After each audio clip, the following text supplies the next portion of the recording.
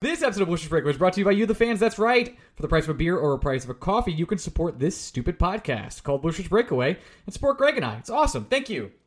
Today we're going to talk about Malkin and if he should become a Ranger. We're going to talk about Patrick Kane and if he should become a Ranger. And we're going to have Vincent Mercogliano on to talk about, you're never going to believe it, the New York Rangers. Without further ado, here's Mark Messier. Transition.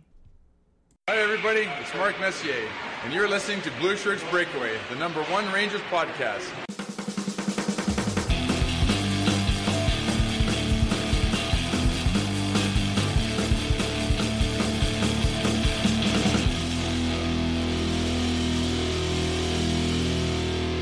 Hey, Blue Shirts Breakaway fans, welcome to another week of the Blue Shirts Breakaway. I am your host, Ryan Mead, and I'm here with my co-host, Greg Kaplan. Greg, say hello. This one, for some reason, it feels like we haven't done one in a while. It does feel like it's been the exact amount of time that we've always have done one. A lot's happened. The draft happened. The Rangers participated. They sure did. I would say that they made picks for players. And I know you're thinking, Ryan and Greg, you're the #1 New York Rangers podcast. You're going to break down those picks? We are not. We are not. Not our job. And then there's been also, I don't know if you've heard of this team called the Chicago Blackhawks. I don't know if they're really a team anymore. Pretty sure they're fucking up my life, Ryan, is what they're doing. I hate it. I really hate it. I think we got to get it out of the way early. The Kane stuff? I really do. Kane stuff. Let's just get ahead of it. I'm out on the Kane. I want to get into the Malkin stuff because that's juicy for Ryan. Right. Daddy likes. That's fun. Let's have the not fun off the front here. Okay, let's have the not fun. So, do you want to do the hockey perspective or the life perspective first? I think the life perspective is pretty simple. He's a terrible human being. Yep. Okay. I was going to say it a little bit more nuanced. No. You went Any way you slice it, listen, I understand that sports fans, you and me included, we do this for players we like. Perfect example, because someone will be like, oh, you don't actually have an example. Like, no human being conflicts me more in my entire life than Jose Reyes, because there is a certain level of, I grew up with that guy. I grew up loving that guy. He is such an important part of so many formative years in my life where he gave me happy memories. And it's really hard to separate the fact that there was a domestic assault incident in Hawaii where he threw his wife through a glass door. And it's really hard for me to play both ends of that side, right? Because you can't. But he did throw his wife through a glass door. It's pretty hard to fight that. Yes. Exactly. That is a certifiable fact. But I can't look at Jose Reyes and not think about all the happy memories I had with him from like 2004 until 2011. That was a really important part of my Mets fandom, my like culmination of a certain period of my life. Like 2006 is such an important year for me as a sports fan, and it's impossible to separate Jose Reyes from that, from the just shit person it turned out that he ended up being. And it's unfortunate, and I am not downplaying my own personal struggle with it because, again, so many more people have so many more opinions, more deserving than I do on the topic. But that's just a personal example from me. For Patrick Kane, I'll be quite honest with you, Ryan. It's a complete level of selfishness. I just don't want to deal with the bullshit. I don't want to. I don't want to have the conversations. But here's the thing. The conversations are too important not to have. So we will have to have them. He is a bad person. He has done things to people that are unforgivable under any circumstance. And I don't give a shit if charges were dropped or there was a civil settlement or any of that shit. All right? We're living through Deshaun Watson. Can't talk to me about any of it right now. So I don't want the person. Plain and simple. I don't want to deal with it either. I think that's pretty clear. If he was a Ranger and he scored some big goals, I'd be excited. I understand that. But even from like a hockey perspective, which I know we're going to get into in just a second, it's not really the fit the Rangers are looking for. It's not really. Because he can't play center. He ain't a center. I get it. Can't play center. Elite winger. There's a certain point that people are making that's true, and its points come from everywhere, right? So it's not that the Rangers can't use his 5-on-5 offense, which is still very good. It's not that the Rangers can't use his 70-plus points, which surely will help them. It's not like we just went through an entire season where we talked about how the one thing plaguing the New York Rangers is that they can't score in 5v5. And if you're just talking about the player, yeah, Patrick Kane should help with that. That's what logic says. However, if you get Patrick Kane, that's your move. That's it. right? Everything else is kind of bargain bin shopping. You're getting, and to be fair, the Rangers, maybe that's what they should be. One big move, bargain bin shopping, backup goalie. That's it. Great and good. However, I feel like a couple things that people aren't taking into consideration. One, yes, Filipino just had an absolutely incredible playoff. A playoff so good in which you and I had a discussion about whether he or Mika Zibanejad was actually their playoff MVP if we were to take it was a legitimate discussion out of the question. Legitimate. We weren't doing it for clicks. Not a we bit. weren't doing it Larry Brooks style, right? I cannot wait to talk about that tweet. I'm so excited. But that was a serious conversation we had. Filipino was that good and that important to the New York Rangers, where you could have made an argument that he was the team MVP in the playoffs. Full fact. However, he's yet to do it over an 82-game season. He's also yet to play a full 82-game season. Every year, he's either gotten hurt or something has happened to him that has taken him out of the lineup. That's just a stone hard fact. And if you don't address your center depth, yeah, you can have Patrick Kane and Artemi Panarin on the line. Are you prepared for Barclay Goodrow to be between them? And are you prepared for Kevin Rooney to be between one of Alexei Lafreniere and Kaapo Kakko and Vitaly Kravtsov? Like that's your center depth. You have none if you sign Patrick Kane. I get it, guys. It's very easy to fall in love with the points. It's very easy to fall in love with the idea. It's very easy to fall in love with the wing concepts that the Rangers have. To me, that's all great and good until someone gets hurt down the middle. Zibanejad has injury history. Hedl has injury history. And if those are your only two certifiable, bona fide top six centers that you could possibly play, man, you are so close to having Barclay Goodrow and Filip Hedl being your only two centers, or Mika Zibanejad and Barclay Goodrow being your only two centers. And that's unacceptable for me. I'm not okay with that. To me, that's like the Mets having a chance to trade for a star pitcher from one of these shit teams. I don't even know. But instead of the Mets addressing the two lineup holes that they have at designated hitter and catcher, they're just going to be like, you know what we're going to do? We're just going to get more pitching. We're going to get so much pitching that hopefully our lineup doesn't matter. And at some point, here's the thing, Ryan, it fucking matters. Doesn't matter. Max Scherzer last week, 6 shutout innings, struck out 11. You know what the Mets did? Lost, my friend. They lost. Oh my God. It's just like, yeah, guys, if I'm just talking about the player, I love the points.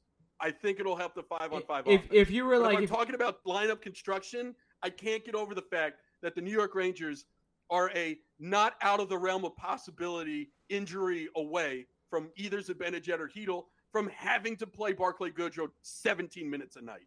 What the fuck? I don't even think we've gotten to the really important parts of Patrick Kane yet, which is, well, we have. I'm sorry. The first points we made were the really important parts. Now, we actually have to trade for Patrick Kane, and guess what? The Blackhawks have to eat half of his salary.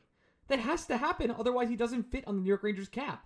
So not only are you giving up assets, now after seeing what the Blackhawks have traded other players for, their I can't say it. Their Alex trade, DeBrincat. DeBrincat and Kirby Dach. So I'll to that point, those trades are miserable.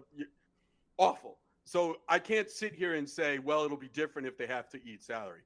We have no reason to believe that it won't. They're literally letting Dylan Strome walk for free. We have to talk about Dylan Strome as well, because that's a legitimate option for the New York Rangers. Yeah, I wish we could, Ryan. I really wish I could sit here and say the cost would be prohibitive to trade for Patrick Kane. I think the reason why this conversation, we're even having it, is because the Blackhawks fumbled so fucking bad on draft night and everything after draft night that I could sit here and I honestly think Lundqvist, a first, and a conditional pick that could also be a first, that honestly could be it. It really could. They have given us zero reason to believe they will get a haul for Patrick Kane. And then you add into the fact that Kane is essentially going to choose his destination a la Rick Nash. Forget about it. The Rangers aren't going to give anything up in terms of tangible asset that's going to make you or me worried. Kakko's not on the table. Definitely not on the table. Definitely Lafreniere is not on the table. Not at all. It's literally Lundqvist and 2 picks. And I think that's enough. And I think that's enough because that's how bad the Blackhawks have been for the last 7 days. They've been awful. The The tanking for a top 2 pick in the next draft, which I know they're almost guaranteed to get one of the 2 generational players, and these are generational prospects. It's not like a making up term. These are the kind of prospects. This is sort of the McDavid Eichel draft again with Bedard and Michkov, I think is his name. I want to make sure. I don't know. Anyway, he's the Russian prospect. For you, it's close enough. Yep, he signed till like 2027 or some shit. Anyway, they clearly are betting it all on getting Bedard, and they think that will change their future. I don't know. They still have Seth Jones for 8 more years, and 8 plus 2022 is 2030. So, I can't even think about 2030. But the thing that the Blackhawks are doing that other teams aren't, right? Because there are other teams also trying to strategically not be overly competitive to get a chance at Bedard. But the Blackhawks are making it so that they're making sure they're not even accidentally acquiring pieces that could help them. Yeah, they don't want to do that. They want to be very, very, very bad. Right. Like they didn't get. I understand that they got a top 10 pick for DeBrincat, but they didn't get another player from Ottawa. Not even one of their not quite top 3, but maybe that like 4 to 8 range Such prospect a steal you would for expect. Ottawa. Such a fucking steal. But here's the thing. I said this on Twitter. I still don't quite think if I'm Ottawa that I should have been in the position to make this big of a swing. Like, I guess if the price is so low, it's a no-lose proposition, right? Yeah, you're trying to extend now, him. Of course. But that's the thing. Would I feel sure that Brady Tkachuk and Alex DeBrincat are going to be my guys for the next 7+ years? Or is Alex DeBrincat more of the really, really, really good third banana, but maybe not the third banana I want to be paying that much money to, right? Like, is he more Chris Kreider than he is the player Patrick Kane? You're Ottawa.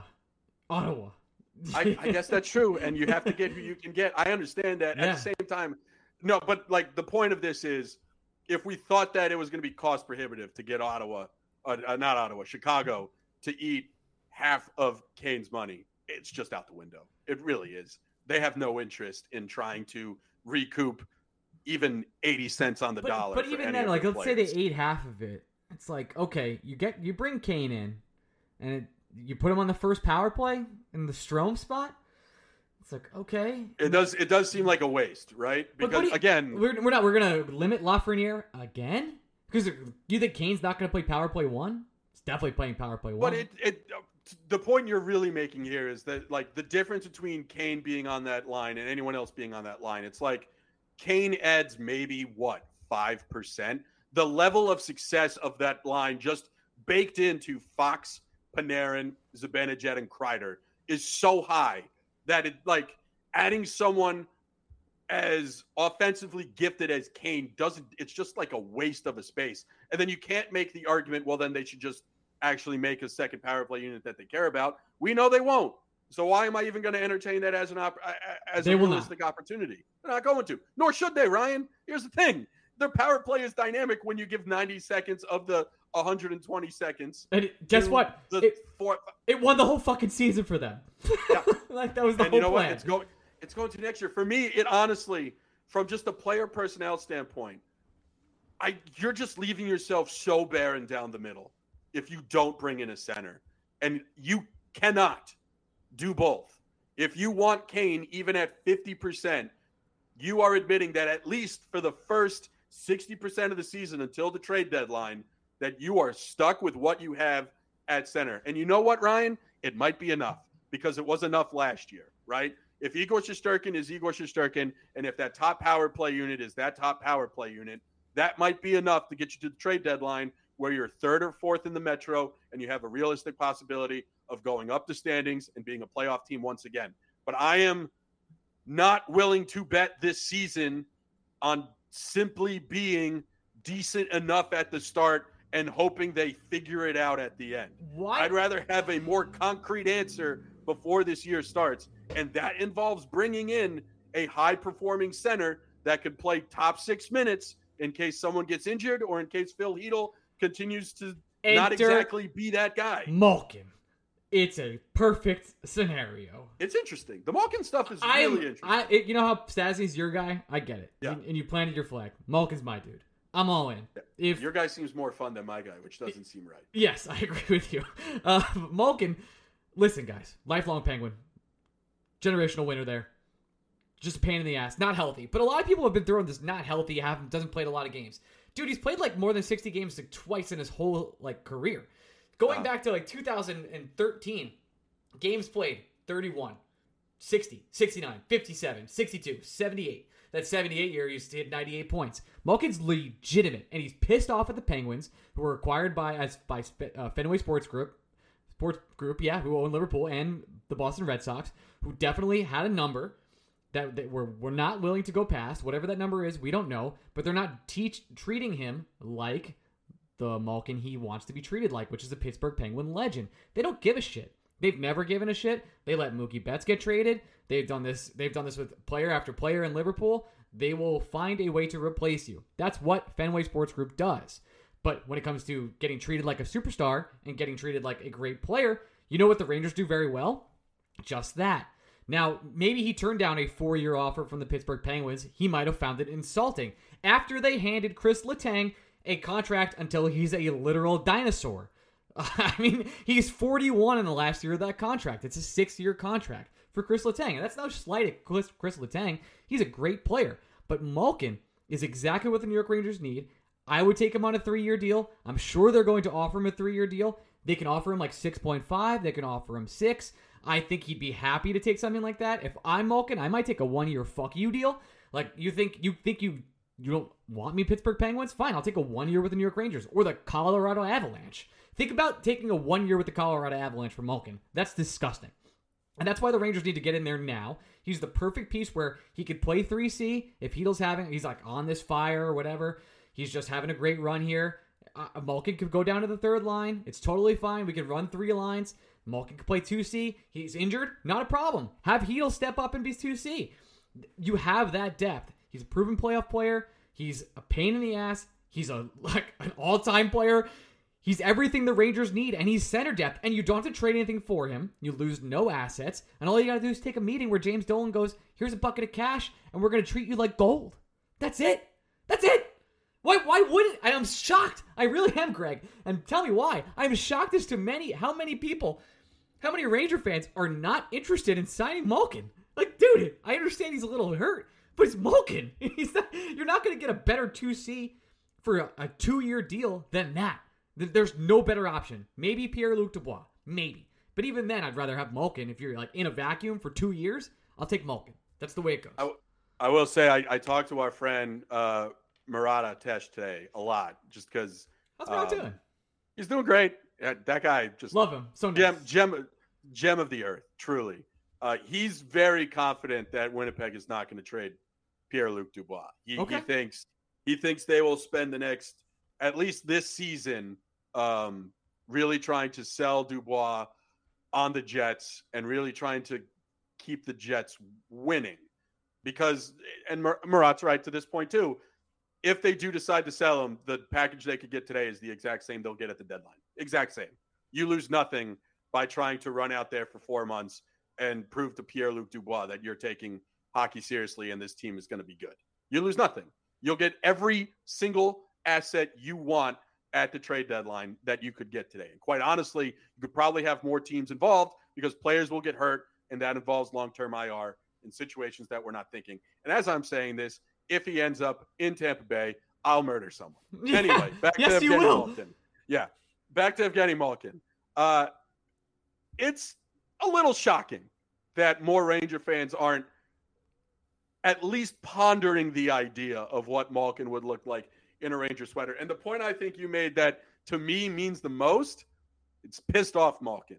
I would point to prove. Yeah, but not just point to prove. You have the opportunity that only 7 other teams in the NHL have. And that's, you're pissed at the Penguins, want a chance to really shove it down their fucking throat? Why don't you come to this Metropolitan Division rival where we also, by the way, just beat you in the playoffs, and you can beat them yourself next year, man. Do you want that chance? Only 7 teams have that opportunity. And can be the Hurricanes. They're cheap as shit. And can be the Capitals. They're desperate to get a goalie. It seems like that's where their money's going. And could it be the Blue Jackets? They're a little too far away. And could be the Flyers? They're fucking idiots. Definitely not the Devils. So it essentially comes The down Devils, to, by the way. I don't know, man. The Devils might do something nuts. Like, I could see the Devils being like, here's 2 years, 11 million. Well, I'm just laughing that they passed on Shane Wright, but that's another story. Oh, God. A good friend of the show, Jeff Belinsky, was actually thrilled with the player they got. And I'm like, you're lying to yourself. You're lying. Stop lying to yourself. You're lying. Don't stop. Oh, that's who you wanted? Cool. I've never seen a draft go better for the New York Rangers in which they didn't have a pick. You're telling me the Devils had a chance to draft Shane Wright and didn't. The Islanders traded away their first-round pick for a defenseman I had no fears whatsoever about. The Flyers, everything the Flyers have done so far, just chef's kiss. Keep up the good work. I'm absolutely not a podcaster, by the way, Greg. Just wanted to let you know. It's a quote of mine. Why? Who said that? No, it's just another quote from a Flyer player. He used a different word than podcaster, but I just wanted to. Oh. Ha! Yeah. Oh, yeah. Fucking. Yeah, I don't know. 3 years would give me a little pause. I won't lie to you. I'd be a lot happier. Like, if I had to choose between... If I had to choose between giving up assets to pay Patrick Kane $5.5 million or just backing up the truck and paying Malkin $7.5 million for 1 year to have him just go ape shit in Pittsburgh, I'd rather that. If we can make it a 2-year deal, it's absolute perfection. Like a third year with a player like Malkin, I don't say no. I'm just telling you that it doesn't sit right with me. It's like essentially the Chris Kreider extension, right? Where like you understand why it's 6 years, but you really would have preferred 4. And it's the price of doing business to a certain extent. If it takes 3 years to get Malkin, I'd consider it. Let me put it this way, Ryan. Under no circumstance is 5 years of Strome or Kopp better than 3 years of Malkin. The Strome, and we're going to have Vince on in a second. And I know what he's going to say, that the doors aren't closed on Kopp and Strome. But I would say the doors are mostly closed. It's just not locked yet. The door's closed. Just the locks aren't on. The latch hasn't been turned. 6 years for Kopp is insanity. And I like Kopp. Crazy. Just no way. So I'm all in on the Malkin train. Because if Pierre-Luc Dubois isn't an option, you need a center option, and that's either Stastny or Malkin, or maybe a name we haven't talked about yet, someone they're looking to trade for. And it's definitely not Larkin or one of these big names, by the way. Dylan Strome could be the answer. And going from Ryan to Dylan is as Rangers as it gets. Like, it doesn't get much more New York Rangers than that. So we'll see on that one. But I'm all in on Malkin. Let me give this hypothetical for you. If Malkin asks for 4, and that's the only way to get the deal done, do you do it? So I'm worried about that because he would be 40 at the end. He turns 36 on July 31st, so he'll be 36 heading into the season. Super happy going to age 39 with Malkin.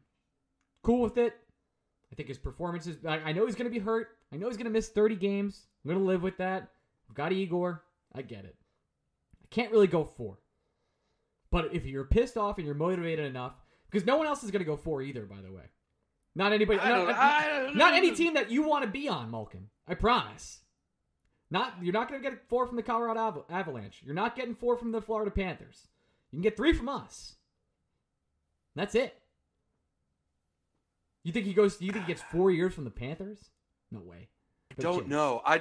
My worry is it has to be financial, right? It has to be something like the Penguins just weren't offering him north of $5 million. Oh, no, I think it started off as financial, and then it became, like, blood. Like, disrespect. Right, no, but, like, if we're talking this out and we're saying what made this go sour, right? If they were close on the money, I don't think the years would have actually mattered as much. So that's what leaves me to believe that this was mostly financial, which makes it personal, right? Yep. Especially when you see Letang get that little extra that he was asking Malkin for. commented, "I hope I don't have to play against you" on Instagram. That's real drama, my friend. That's real shit. So if it's financial and Malkin is cool doing short term, which is 2-3 years, then you can start really talking yourself into this being a viable option for the Rangers. And I'll also, like, sitting here, I'd rather have to give Malkin an extra year and make it 4 than even get Kopp or Strome to concede to the Rangers and accept 4. Like if I had to choose between Malkin, Kopp, and Strome over each, like I get one of those guys for the next 4 years, I'm choosing Malkin. It's not close for me. Well, because part of it for me is we've kind of seen what the ceiling is for a Strome and or Kopp top 6, right? Like last year was great. None of us have any complaints. It exceeded our expectations. Awesome. Fun time. But we also can't sit here and say, well, I think it could actually get better than it was. Like, as great as it was, I think you have to consider yourself quite lucky that you should have gotten through the Penguins with ease. But there is a level of luck that you fell behind 3-1 and you won. I think we have to admit that there was a level of luck that they got the Hurricanes when they got the Hurricanes. And I think you have to admit that the right team did win the Eastern Conference Finals, even if it wasn't the team that was up 2-0 and 2-0 in Game 3. Like, play that series out 100 times. I don't think the Rangers find themselves in the specific situation they were in often, and I think more than 65% of the time they lose the series. So to me, that kind of signifies that all those things considered, that might be the ceiling for that specific group of Rangers. Now, if I were to add a little, you don't have to add a lot, right? You're just missing a couple ingredients here. And I think Malkin, along with improvements from Lafreniere, improvements from Kakko, and someone like Kravtsov getting minutes Sammy that were Blais. going. Woo! Yeah, but you're getting minutes from Sammy Blais and Vitaly Kravtsov that were going to in the top 9 to Dryden Hunt and Barclay Goodrow. And you're replacing those minutes with minutes for other people, which also makes your fourth line better, by the way. Asking Dryden Hunt to play the role that he best succeeds at on the fourth line, that's great. Asking Barclay Goodrow to be a defensive specialist, that's great. You by adding someone up top, you're making the lineup deeper below him.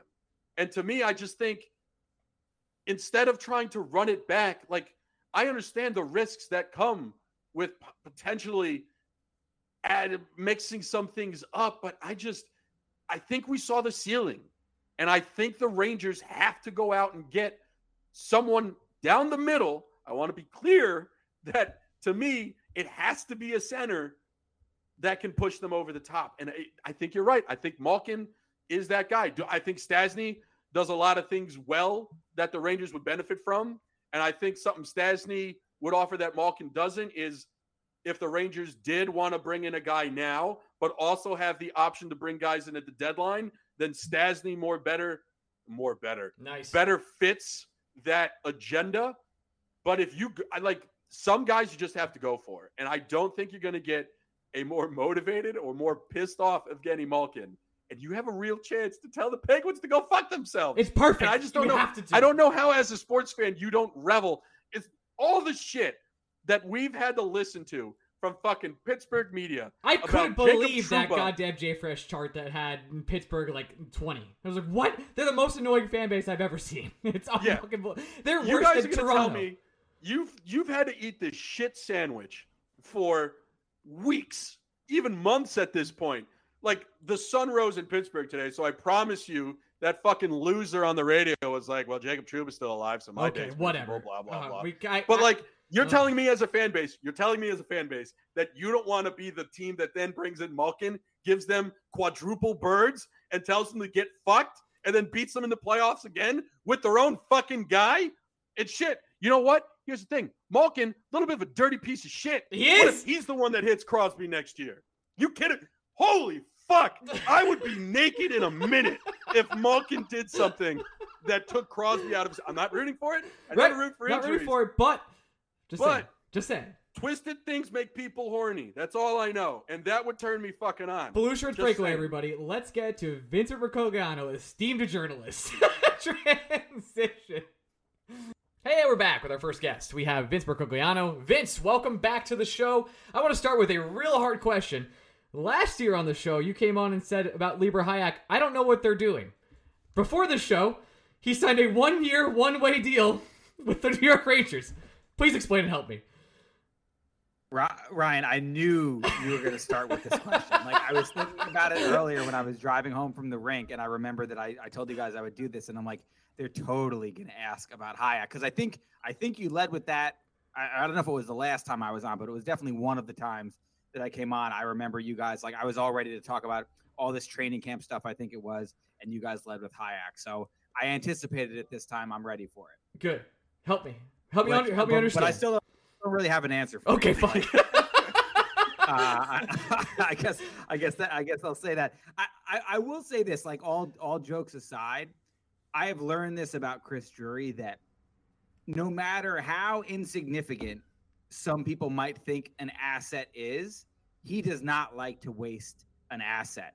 And whether it's Hayek, or I also was having a conversation with somebody today about Julien Gauthier, like, those guys are not going to play for the Rangers next year unless, there's a variety of injuries and a lot of crazy stuff happens. But I believe that they are still holding both of them with the hope, as much of a long shot as it might be, that maybe somebody will come along and offer them a late round draft pick, and they'd rather do that than just let them walk away for nothing. So I know it seems silly, especially when it costs guys that are probably higher upside, more deserving, whatever you want to say, a roster spot, as we kind of think that it did, especially with Hayek last year.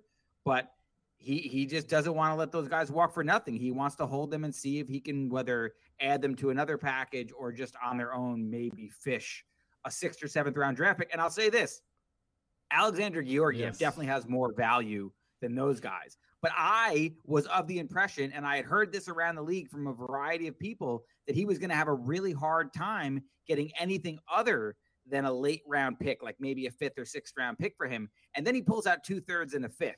So sometimes, he can make you kind of eat your words on these things. Now, is he going to get a package like that for Hayek? No, but Vince, I'll stop the podcast.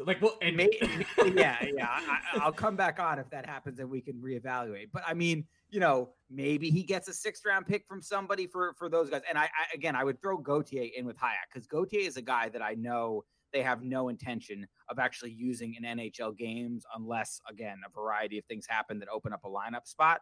But they didn't want to let him walk. They were going to qualify him as well, just because they view him as a fringe asset that maybe some way, somehow down the line they could get a little something for. And I promise this is not a defense of Lieber Hayek or anything like that, but allow me, Vince, to at least present an opportunity that makes a little sense from the Rangers' perspective, right?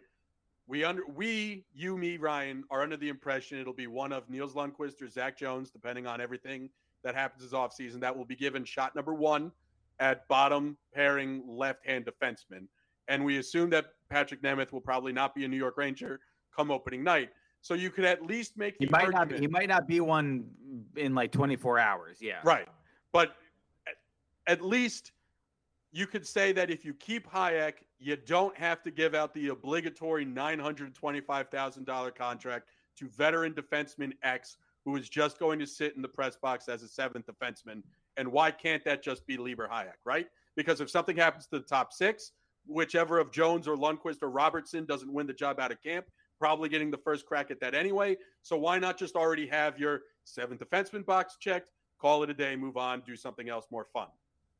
That's fair. I mean, that's feasible. I can't believe we're spending 5 minutes opening the show on Hayek. This is what our listeners care about, Vince. Vince, just you wait until what the next. Don't. You know what? Fine. Here's what the next 5 minutes we're going to be spent on. There are a lot of interesting players today who were not qualified contracts by their organizations. Is it too soon for us to be thinking of the welcome back and Man Rocket Brett Howden narrative that's going to start on opening night? Yeah, but I thought I saw somebody, maybe it was Drager, tweet that he was pretty confident that Howden was going to get a deal to re-sign with Vegas. Am I making that up? Nope. You did see that, but that's not as fun, Vince. That's not what we're here to do. Yeah, well, I mean, they kind of need a 4th-line center, so maybe Brett would be an option. I like Brett. I wouldn't mind seeing Brett back over here. But the jokes would be I kind of don't think Vince. it's going to happen. It would be all-timer stuff. Let's get to the real news, I guess. Malkin will be testing free agency. We spent the first 30 minutes talking about Malkin on this podcast. Do you see any scenario where the Rangers go out and are a finalist in signing Malkin? Because obviously this comes down to Strome and Kopp. We'll get to them eventually, but Malkin is probably one of the hotter names on the center market, and it clearly fits a need the Rangers have right now. Yeah, he fits a need, and if you could get him at your price point, then sure, he would make a lot of sense. That goes for a lot of guys. That goes for Kadri. That goes for Vincent Trocheck. That absolutely still goes for Andrew Kopp and Ryan Strome. But I feel like I've written about this ad nauseum in really the last couple of months. But no matter what they do at that center spot, you have to look at it from a realistic standpoint. And the reality is that no matter which way you want to slice it or what you want to play with on Cap Friendly, the Rangers have extremely limited cap space as it currently stands. My projection, I've been putting this number out there repeatedly right now, is $8.5 million, because you could fudge it and make it look a little bit bigger, make it look like 10 or 11 million. But the reality is that whether it's Vitaly Kravtsov or Johnny Brodzinski or Dryden Hunt or one of the prospects that we're looking at right now, like Will Cooley or Brennan Othman, the Rangers are going to need a few of those guys penciled in on the roster to fill out the bottom spots. So I have added, anticipating at least 2 or 3 guys with those, let's call them sub-$1 million contracts on the books, on the roster. They really only have like 3 or 4 spots to play with. One of them is Kaapo Kakko. One of them is a backup goalie. And then you've got like 2 spots. One of them has to be a center, and then there's kind of a wild card spot that, depending on how much they spend on center, could be maybe a free agent. Like, I know they for sure would like to bring Tyler Mott back.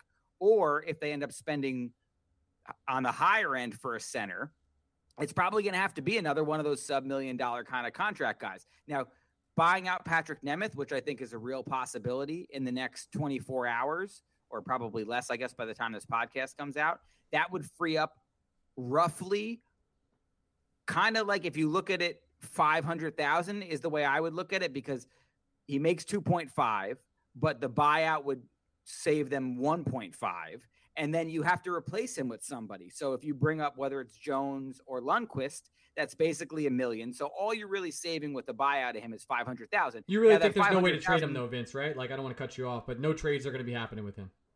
They tried at the draft and it didn't happen. So they would have had to do what they did with Mark Stahl and attach an asset to him to convince another team to take him. It wasn't like they were going to trade Nemeth and say, okay, we'll take a 6th-round pick back. They were going to have to say, we'll give you Nemeth and we'll give you, let's call it a 2nd or a 3rd-round pick, in order to say, for another team to say, okay, we'll take him, which is what they did with Mark Stahl with Detroit a couple of years ago. I don't know if they had a taker for that, or if Drury just didn't want to sacrifice the draft pick to do it.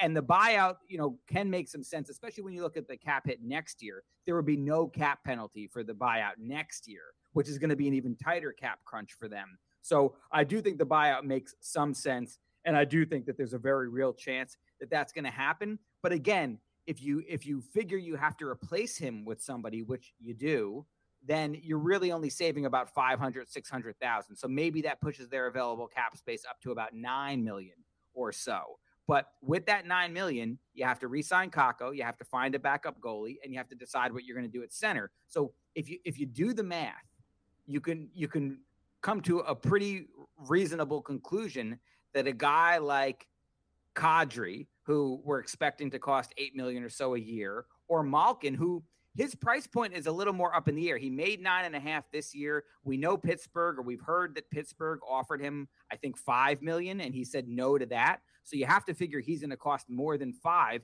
How much is he going to cost? The Rangers, as far as I can tell, really can't afford to go much above $6 million, and their preference is to keep it as close to $5 million as possible. So Malkin, to me, while you could say there's a fit, it would be nice to have him on a short-term deal. We know they don't want to give out long-term deals. That was the big holdup with Strome. But is he going to come $6 million or less? I think that's a huge question mark right now. To me, I'm really curious to see how the market materializes, because how many teams are really willing to pay top dollar for centers, and then how quickly do those chairs get filled? Kadri, we know, is probably the number one guy out there. Teams are definitely going to be fishing around on Malkin.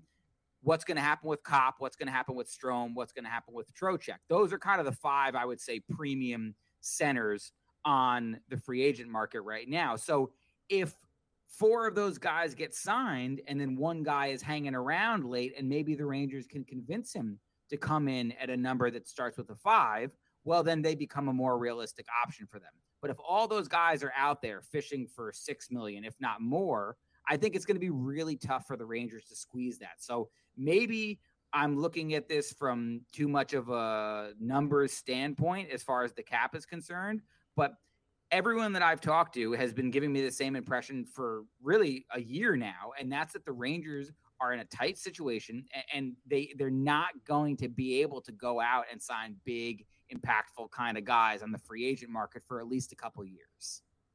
Vince, I think the next thing we need to ask you about before we're going to ask you about 2 wingers, but first we're going to ask you a winger about who is currently a New York Ranger, and that's Kakko.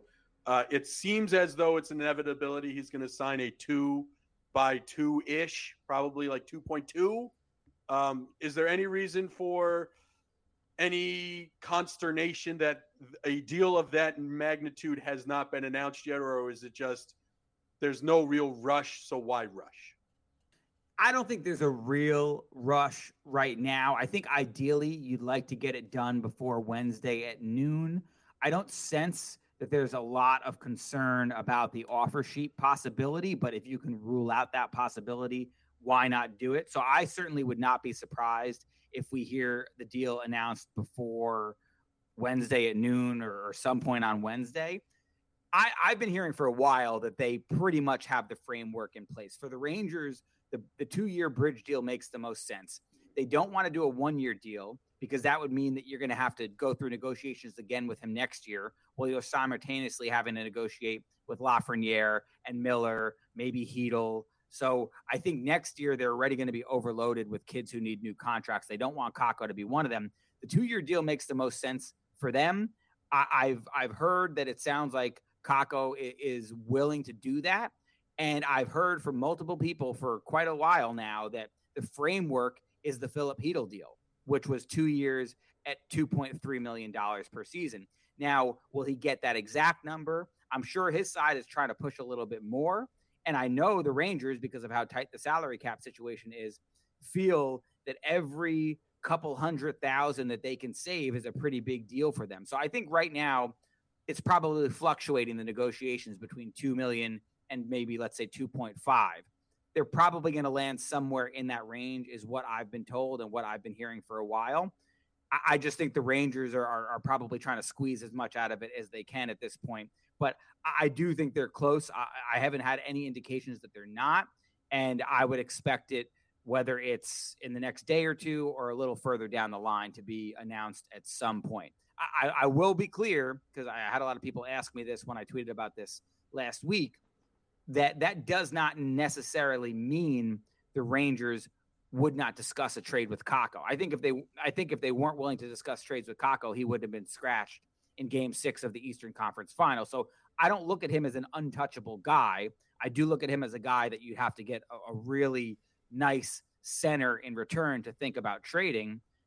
I absolutely do believe that at this moment he's in their plans for next season, especially when you look at their right wing depth chart, which doesn't have a whole lot in it right now with Frank Vetrano and Andrew Kopp heading toward free agency. So my expectation is that Kakko will be signed and will likely be on the team next year, but I wouldn't sit here and absolutely rule out a trade possibility either. The deal is kind of notwithstanding of that. Regardless of whether they're going to trade him or not, it's important that they get him under contract. And that brings us to Patrick Kane, which I would just guessing on the narrative you've taken so far in this episode is, even if the Blackhawks are eating that money, half of it, it's still going to be an exceptionally tough price figure for the Rangers to fit in. And that's before we talk about what it would cost to trade for Patrick Kane. Though I do think part of the reason why these, at least theories and conversations have increased, is because, quite frankly, the Blackhawks had a really bad week.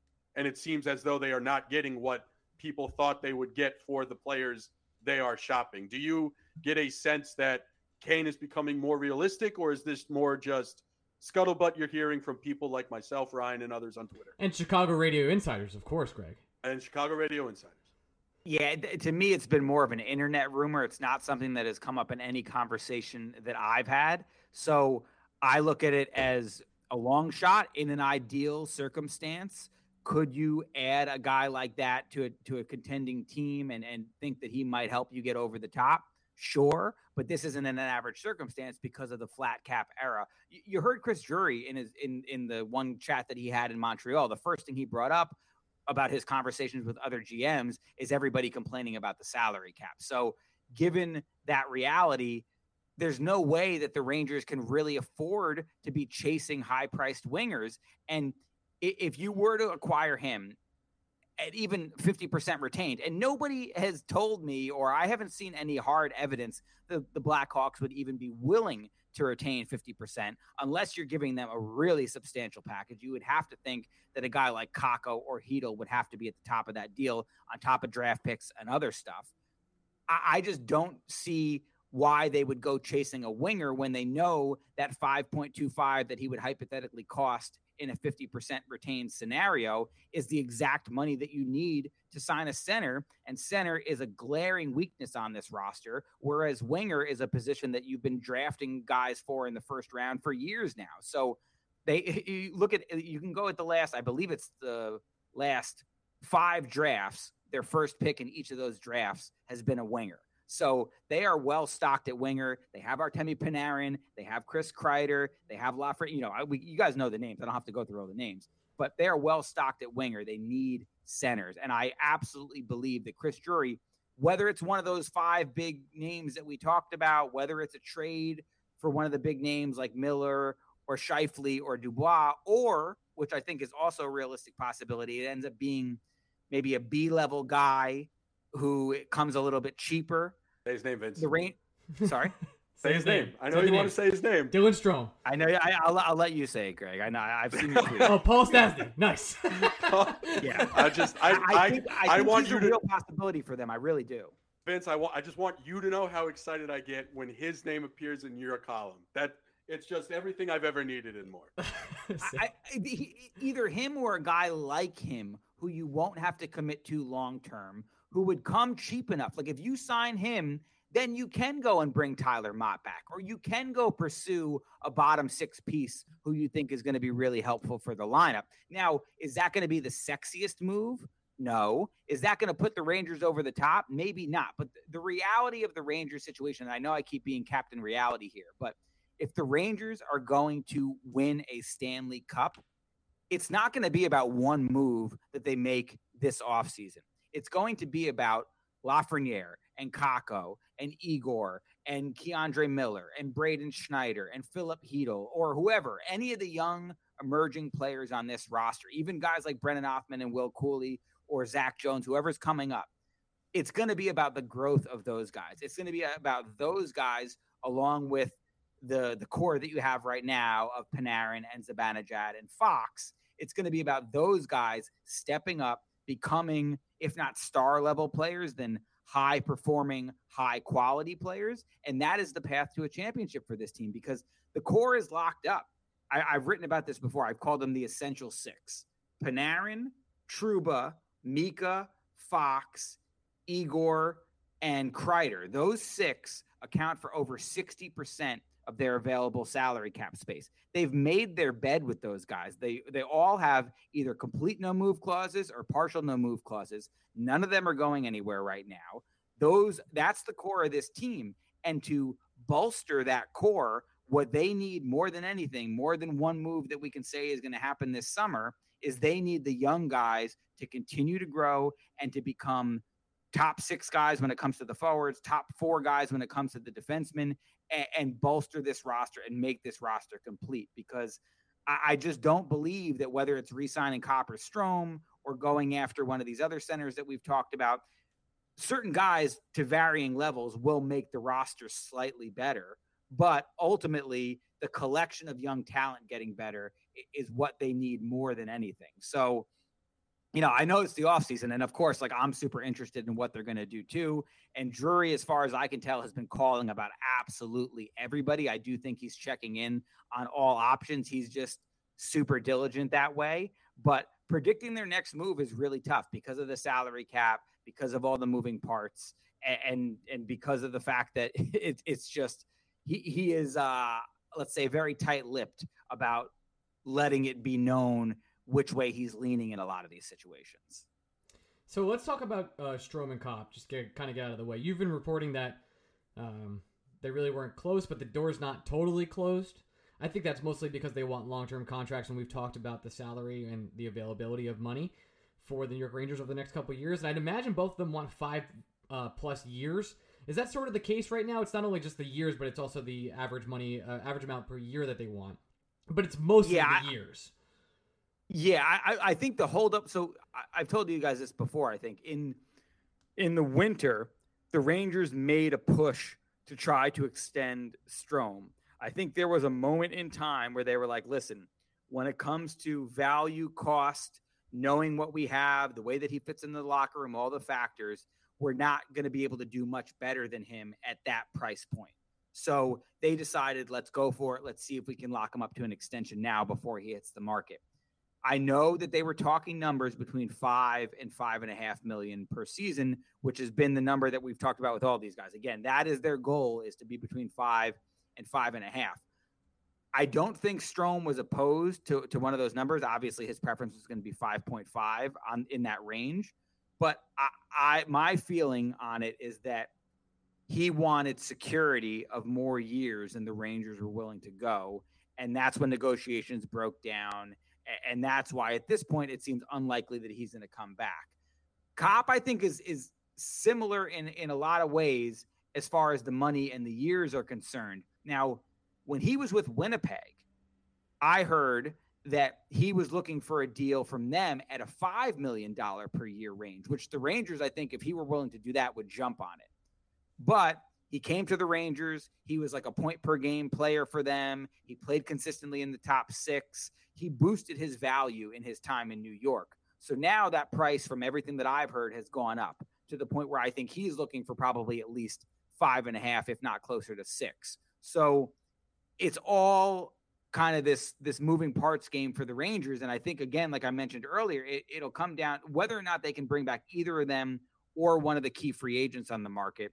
And again, I think Kadri, Malkin, and Trocheck would probably be the guys that would be on the higher end of the spectrum. It's going to come down to, do any of them land at a point where they're not getting the full dollar amount or the full year amount that they're looking for from another team, and they're willing to maybe come back and meet the Rangers in the middle? That, I think, is the most realistic path. So I think what you might see is maybe Wednesday, the Rangers don't necessarily sign somebody right off the bat, but maybe by Thursday or Friday, one of those players is looking around. A lot of the spots on other teams have been filled. They're not getting quite the offers that they were hoping that they would get. And then maybe that's an opportunity for the Rangers to swoop in.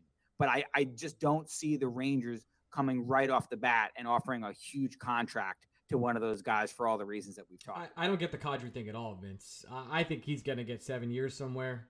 Or 6 years. I get the Kadri thing just from again, it's something we've said multiple times. It benefits agents to make other teams think the Rangers are involved in certain players just because they are the New York Rangers. And yeah, to me, I think that is part of it for sure, Greg. Mm-hmm.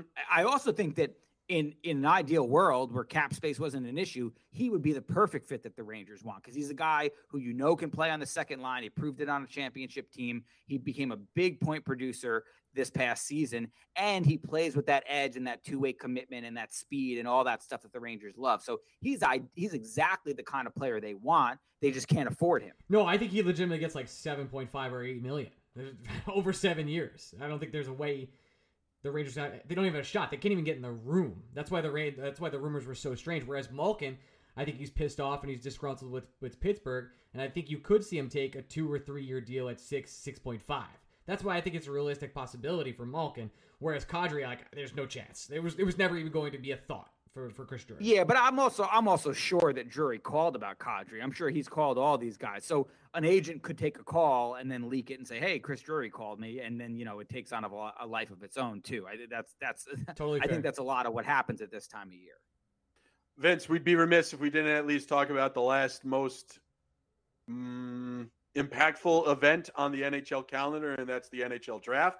The New York Rangers weren't heavily involved. Obviously, no one expected us to be after that first round pick transferred over. They did leave early in the 7th round. They left the empty table. Yeah. Well, a good team needs less things at the draft. But your general vibe of how the Rangers did at the draft, I know at least from the people we know, there's a lot of love for the first 2 picks and a lot of what the hell are they doing for the rest of the draft. Yeah, I think that's a pretty fair summary from what I've heard, and I'll plug my own podcast. For this week, my guest is Chris Peters, who I think is one of the best prospect reporters out there. So I'm definitely going to dive into each of these individual guys with Chris on my episode. So New Ice City, everybody check it out. Okay. And then getting back to the guys. Yeah, I think the first 2 picks to me, even before I started asking around, just based on the own research that I had done and looking at how they fit, Sikora and McConnell Barker are interesting guys. Sikora at development camp today on Monday. I mean, these guys, I think you can tell they're all a little bit jittery, especially the guys that are there for the first time. But he was, and listen, everybody obviously tries hard and plays hard at these type of development camps, but he was hustling from drill to drill like his life depended on it. Like this guy, you could just see is a ball of energy. You can hear it when he talks. He just seems to have a lot of spunk about him. I had one person call him a forechecking machine. He just seems like he's going to be a really good energy guy who can play with speed, who can be physical, who can be in your face, who can forecheck, who can play that style that we saw the Avalanche have so much success with, and the style that we know the Rangers are aiming for with Gerard Gallant and Chris Drury, and those are the kind of players that they've been trying to acquire. I really think team speed is something that they've identified that they want to add more of. They don't feel like they quite have the foot speed to hang with a team like Colorado at this point. So Sikora, I think, helps with that. He definitely, from what I've heard, is more of a winger, but I did have one scout tell me that he wouldn't be shocked if maybe they give him some looks at center because he does have a little bit of experience there. But I think that made the McConnell Barker pick kind of make more sense afterwards, because I know a lot of people were up in arms that the Rangers didn't draft a center with their first pick, as they have for however many consecutive years, even though center is quite clearly the biggest organizational need, both on the NHL roster and in their prospect pool. But McConnell Barker is a guy that multiple people told me a couple of years ago they thought was going to be a first-round pick. He ends up not having the most productive year in the OHL this past season, but I think it's hard to judge a lot of the OHL guys, especially the younger guys, because they completely lost a season due to COVID, and they haven't had any form of routine or regularity for a while. So he's the type of guy that maybe you could see pop this season in the OHL, and then all of a sudden he looks like a third-round steal for the Rangers. I got to see him in person for the first time today, especially at the rink for development camp. Big dude, like bigger than I expected. A lot of times you see these guys and they're listed at like 6'1" or 6'2", but then you stand next to him, you're like, you're probably more like 5'11". But he was a pretty big dude who looked like he had some physical maturity already. So I think those two are really intriguing picks. The other guys later in the draft, those are guys that are longer shots, obviously. And I think with each one of them, you look at the skill sets, they all profile, especially the forwards, profile more like maybe bottom 6, fourth line kind of guys.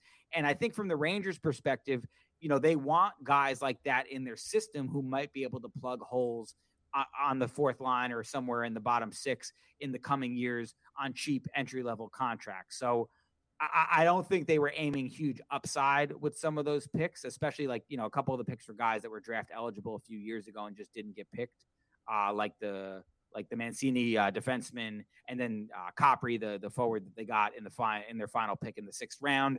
So we'll see how those guys materialize. But my sense on everybody after the first 2 picks is that they're probably more like bottom of the roster type guys if they make it. So sometimes I guess from the Rangers perspective, you're going to roll the dice on guys like that, just hoping that they might be able to fill a role for you sometime in the future. That's all you can ask, right? One of the final questions I have, or actually the final, if the Rangers sign Mott on Wednesday, which obviously they are interested in him, but they don't also want to let him get away. And as soon as free agency goes, we usually see all the deals get done pretty immediately in the NHL. There's nothing really that drags out. That automatically kind of takes them out of everything except that beta level center, right? Like a Stastny. So that would be a pretty big sign for everybody kind of following everything. If Mott signs, the only room left is like a Stastny or a Dylan Strome maybe at a cheap or something else. Yeah, most likely, unless they find some kind of way to move more salary. But again, if you take out those big six guys that we talked about, the highly paid guys, who else are they moving that really represents a lot of salary? There's nobody. I mean, if they traded Hedl or Kakko, assuming that Kakko's salary is going to be right around the same range as Hedl, which is 2.3, then okay, you're taking a little more money off the books that way. So maybe that gives you a little more wiggle room. Like they'd probably have to do something like that to fit a guy like Scheifele, for example, because I believe he's at $6.125 million. It's kind of sad that I know all these salaries off the top of my head, but I've been staring at a lot of these guys for a while. So they could maybe find a way via trade to squeeze somebody who costs a little bit more than a Stastny or a Strome or a Dylan Strome, I should say, might. But yeah, I mean, if they sign Mott, that should definitely tell you something about how much they have to potentially spend on a center. And I think that they're aiming high, but I also think that they have a lot of fallback options, which are a couple of the guys that we've mentioned on the show so far. So to me, I think the way I view it is Drury has like a board of all these different possibilities. And based on what happens with XYZ, then that might make so-and-so a more realistic possibility for him. So I think they have a lot of balls in the air right now, and they want to see what breaks. Maybe if a trade that they've been fishing on all of a sudden falls into place, or maybe if the free agent market shakes out a certain way where there's one guy left holding the bag and wondering where he's going to go, and they can swoop in and take advantage of that situation. So I think that's the way they're playing it. I do not sense that they have one guy who they're really, really zeroed in on right now. I think this is going to be interesting to see how it plays out. They have to come out of this with a center, but is it one of the big names that would get the fan base excited, or is it more of a practical choice that maybe allows them to re-sign a guy like Mott or do a couple other little things? It's all going to be little things, but maybe one or two other little things with the roster. Again, I'm going to harp on this point. I'm sure I'm going to end up writing about this after all the dust settles, but no matter what happens in the next week, it all comes down to the development of the kids. That is the path to a championship for this team. I don't see one move that happens in this week that all of a sudden. Well, maybe you don't bench one in Game 6. That's all I'll say. Maybe you don't do that. Yeah, I mean, listen, questionable move, but listen, your boy Kakko, I think, handled it really well. I'll say that too. I'll give him some credit there because I fished around on this a lot. I did not get any sense from really anybody that he was kicking and screaming about that or making it into a big thing. If anything, it seems like he's motivated to kind of shove it to them and show them that, he should be in the lineup. But I don't think that is going to be a thing that makes him more likely to want to leave. So I'm curious to see how he reacts to a moment like that. Me too. Actually, final question. Sorry to cut you off, Greg. Do you see Lafreniere actually getting on Power Play 1 next year, taking that Ryan Strome spot? It depends who the center ends up being. I mean, if they end up with Scheifele or Dubois or Malkin or someone like that, then it probably decreases the chances. But ideally, I think they need to promote some of those guys. They need to give them more ice time. They need to give them more responsibility in all situations, which definitely includes the power play. They need to put those guys in a position where they are going to have to grow, where they're going to have to take on, more responsibility and become bigger parts of the team, because that is what's necessary. That is what we're looking at right now. You drafted all those guys. You need to now promote them and see if they're going to sink or swim. And you would think, especially based on what we saw in the playoffs, especially with Hedl, Lafreniere, and Miller, I think those are probably the three young guys that stood out to me the most, that it looks like they're probably going to be able to swim. So moving forward, I think that's got to be a real point of emphasis for the Rangers is letting those guys blossom. Last one for me, Vince. I know the Ranger names today weren't all that surprising. I know you at least raised an eyebrow on Tyler Wall, but I can't say any of us are totally heartbroken or upset about it. Was there anyone on the qualifying market today outside of Dylan Strome where you were like, what's up with that? Sonny Milano, a little bit. I didn't really expect the Ducks to let him go. I don't know if he's a fit for the Rangers, again, because I don't think he plays any center. I think he's exclusively a winger. So I don't know if he's a fit for the Rangers or a guy that I see them pursuing, but he was a guy that when I watched him play, I was impressed with the skill. And so I was a little surprised that the Ducks let him go. I want to take a closer look at the list. If I'm being honest with you guys, I was at the rink for a lot of the day. I raced out of there. I wrote my story. I went and picked up the baby from daycare. We made dinner, and then I came on with you guys. I've been shooting a few texts here and there. Yeah, I did have a text exchange about Gauthier with somebody, but which is why I brought that up at the beginning. But I will take a closer look tonight. But I did see Sonny Milano, and that was a name that jumped out to me as a guy that I was a little surprised got let go. Listen, centers are the thing. They're going to fish around on some of these centers and see if there might be a guy in that mix who they believe has some upside and they could take a low risk signing on.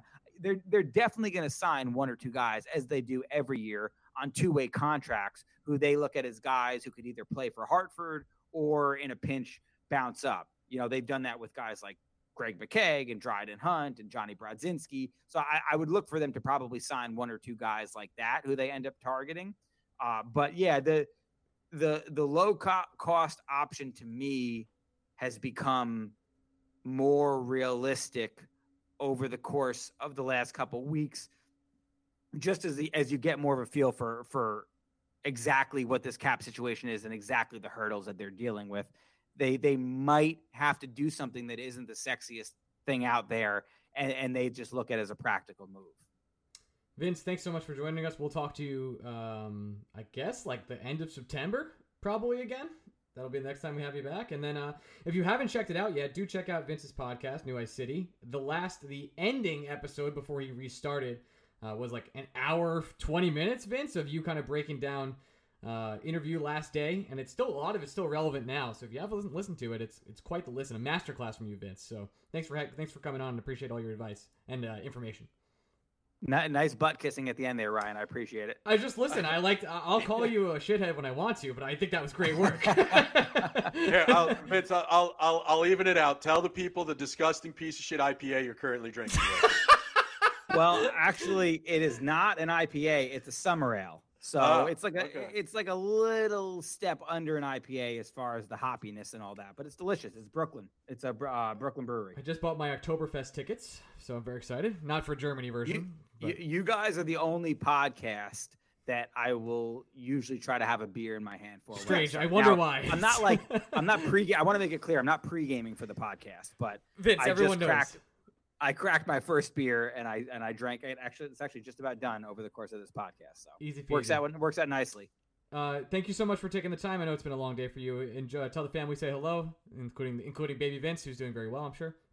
And yeah, he's oh man, since the season ended, like we took him out of daycare for the most part, and it's been daddy daycare around here, and he's walking and now running. Oh, so man. I basically just spend my days in between writing and checking in with sources. I'm just chasing him around. What's the grit and heart scale? Is it good? Have you made him a center yet? It sounds like you have a very clear path to how we get this kid paying for his own college. A few people have asked me when he's going to get on skates, and we're working on swimming right now, which just feels like more of a summertime activity, but maybe come the winter, we'll see what's going on. But he is still, he walks really well and runs really well with no shoes on. Now what we're trying to progress to is the shoes on, and with the shoes on, he looks a little bit like a drunk guy walking down the street. So maybe once we master the shoes. Honestly, Vince, same. I got to tell you. Yeah, so once we master the shoes, we'll work on skates. Awesome. Vince, we'll talk to you next time, bud. Talk to you soon. Later. All right, we're back. Just figured we'd do some quick 5-stars. We forgot to do them earlier. This is from Holmes. Who wins the cup first, the Rangers or Georgiev? Georgiev. It's next year. Congratulations.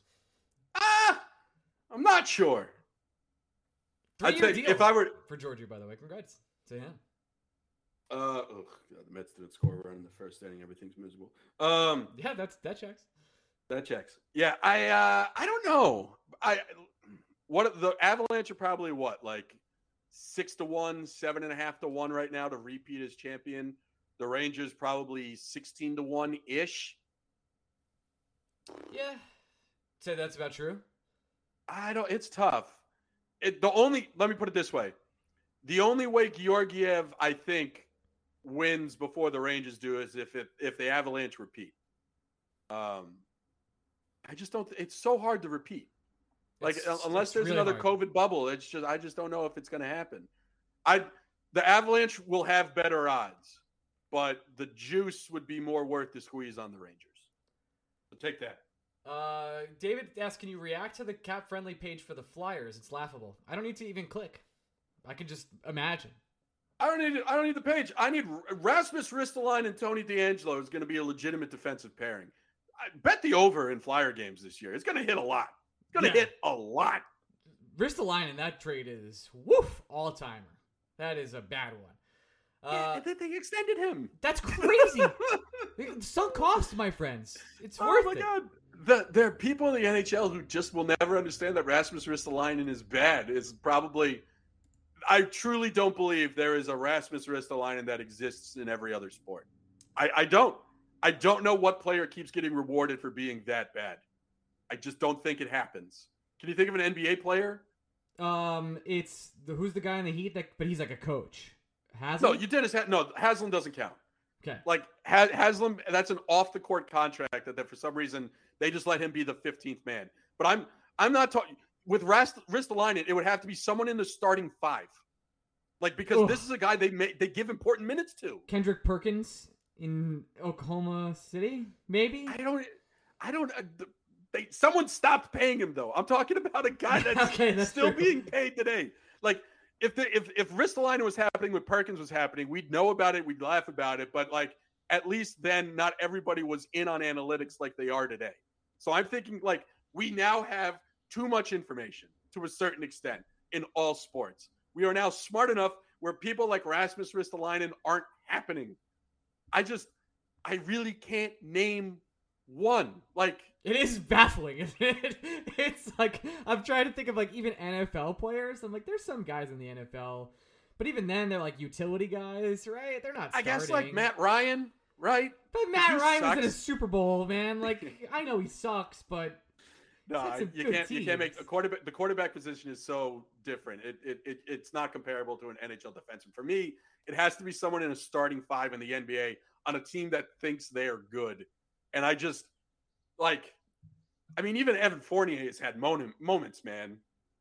And even then, his contract's movable. Oh God, he makes more than the entire Ranger team. It's impossible. This is from J-Play. If the Rangers were to hypothetically trade Lindgren away and move Miller up to play with Fox, what effects do you think this would have on Fox play? Not saying they should, just curious on your thoughts. None. Yeah, Fox is really good, and Miller has the same more ability than Ryan Lindgren, but Lindgren just has the chemistry with Fox that's just developed over the year, and that matters more than we kind of give it credit for. On top of that, though, Miller's just a fucking amazing player, and he has more speed than Lindgren does, more reach, and I like seeing them together. It's fun, but I don't think it would change. It wouldn't make Fox another level. He's already that good. Yeah, but it also wouldn't make Fox less of a player, which I think is what the question was actually not asking. making less of a player. No. Yeah, does Ryan Lindgren's presence on that line help elevate Adam Fox's game? And I just think Adam Fox, he's just special. His level is independent of everybody. Lindgren's a great partner for him. Don't get me wrong. This isn't a slight on Lindgren at all. It's just if Lindgren wasn't there, I'd still expect greatness from Adam Fox. I'll tell you what. I think the player I'd actually be most curious about is see how Zach Jones's game transforms playing next to Jacob Trouba. And I think that would be a fascinating partnership. Because what's the one knock on Jones that 200 hockey men would tell you? Too small. He's a little small. Too small. Same height. So you're gonna put him next to a fucking dump truck like Jacob Trouba and allow him to do what things Zach Jones does that are special. Oh, I think that'd be super intriguing. All right, we're out of here for this week. We're back next week. Love you guys. Follow us on Twitter, Orion Mead. Follow Greg at Blue Shirts Break. See you then. Bye. All right, at the end of every show, I mispronounce names for over a minute.